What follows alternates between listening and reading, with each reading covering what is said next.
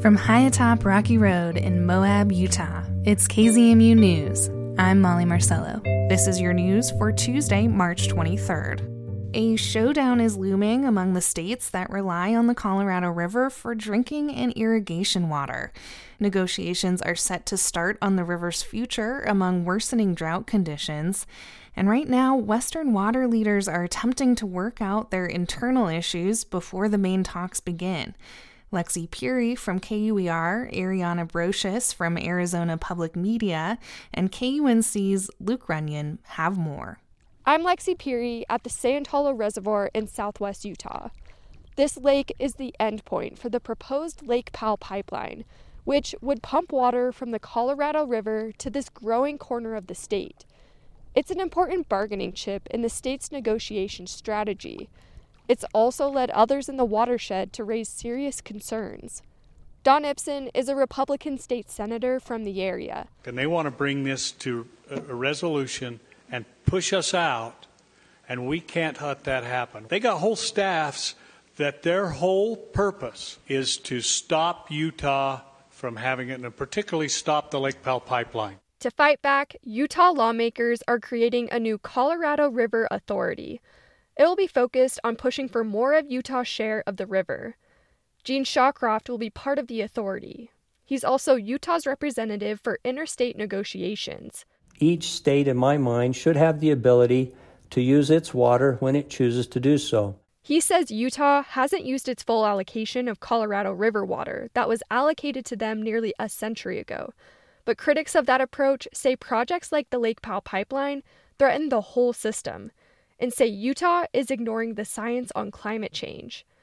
But while Utah wants to grow into its allocation, it's a very different conversation in other parts of the watershed, like Arizona. I'm Ariana Brocious in Tucson.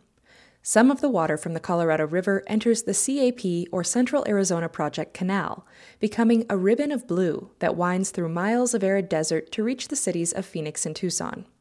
Arizona is already taking cuts to its CAP supply, and if current projections hold, they'll increase nearly threefold next year, says Ted Cook, the project's general manager. So 512,000 acre-feet coming out of the CAP supply is about a third, 30% to a third. That's a lot. Arizona could also lose a lot more water if the levels in Lake Mead keep dropping. The state's junior water rights mean its supply is more vulnerable. Cook says Arizona is getting good practice at reining in its uses as supplies shrink. When you look at the drought contingency plan, at every tier level, Arizona is taking the most, and sometimes a lot more. Still, Arizona can't shoulder the whole burden, he says. Other lower basin states also need to cut back.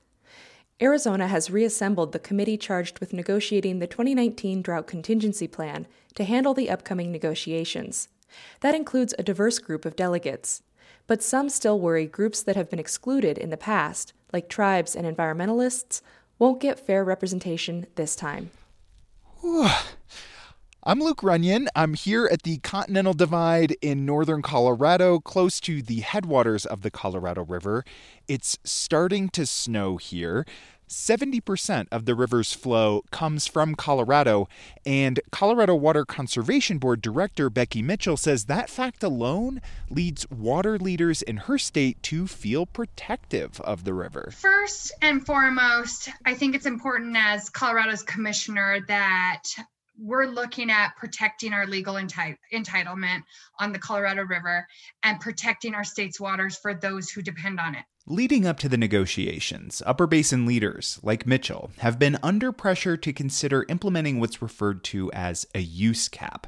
Water demands on the river in Colorado, Wyoming, Utah, and New Mexico have been flat since the late 1980s. And putting a hard limit on future uses would give planners more certainty.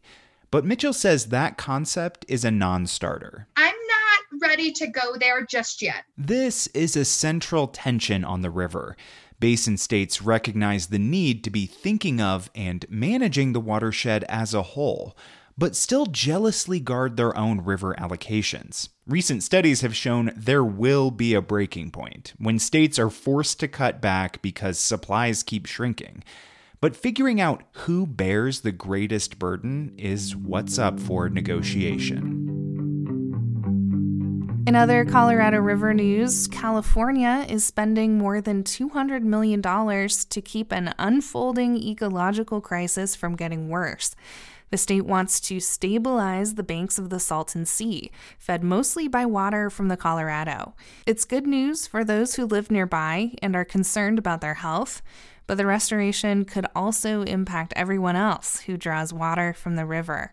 From KPBS in San Diego, Eric Anderson has more. Tom Anderson walked across a dry patch of the Salton Sea's expanding beach 5 years ago. The Fish and Wildlife Service project manager was showing off an area on the eastern edge of California's largest lake. He dragged his black work boots across the crusty surface, turning it into dust. The really fine stuff that comes up on a windy day just is like billowing clouds of that fine material off of the playa.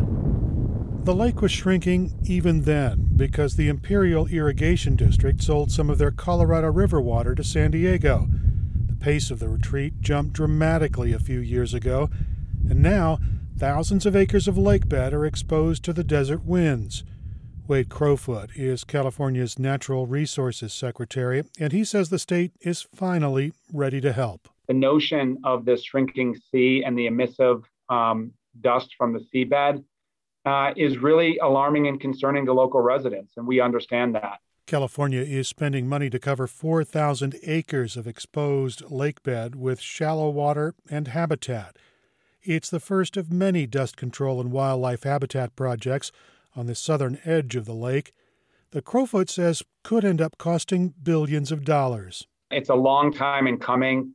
There's a real impatience and an understandable impatience of residents in Imperial and Riverside counties about restoration, stabilization of the sea. California agreed to take on the Salton Sea restoration when Colorado River users and the federal government signed the Quantification Settlement Agreement in 2003. That deal cleared the way for the Imperial Irrigation District to sell its water to urban areas like San Diego.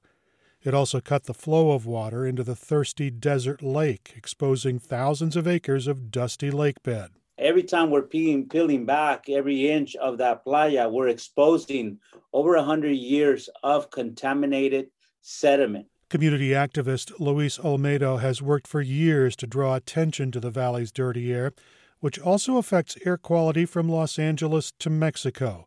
Farms, trucks, and cross-border factories all combine to heighten the public health risk. Is it because we're over 85% Latinos, people of color, living in poverty, that we're not worth that investment? And here now we have the Salton Sea, to add, salt to injury. Since the QSA was signed, some 24,000 acres of playa have been exposed. Michael Cohen studies Western water issues at the Pacific Institute. Projections are it could be another 40 to 60,000 acres, not accounting for the water use by the projects themselves. Some projections suggest it could be 100,000 acres of lake bed could be exposed. The public health threat adds urgency. So does the lake's unique role in Western water politics. The Imperial Irrigation District is the single largest user of the Colorado River's water, and Cohen says IID managers hope to leverage that power in upcoming negotiations to funnel money into Salton Sea restoration efforts.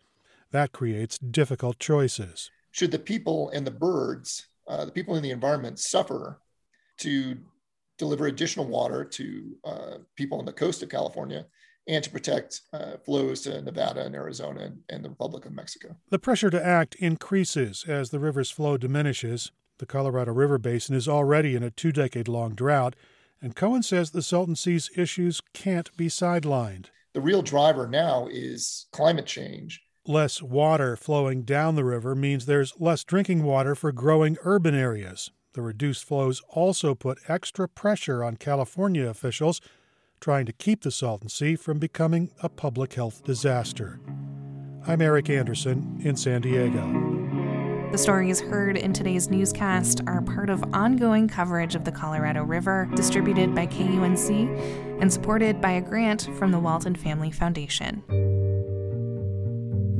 And that's the news for Tuesday, March 23rd. Get your community-powered journalism Monday through Friday at noon and 7. You can also find KZMU News anytime online at kzmu.org or wherever you listen to podcasts.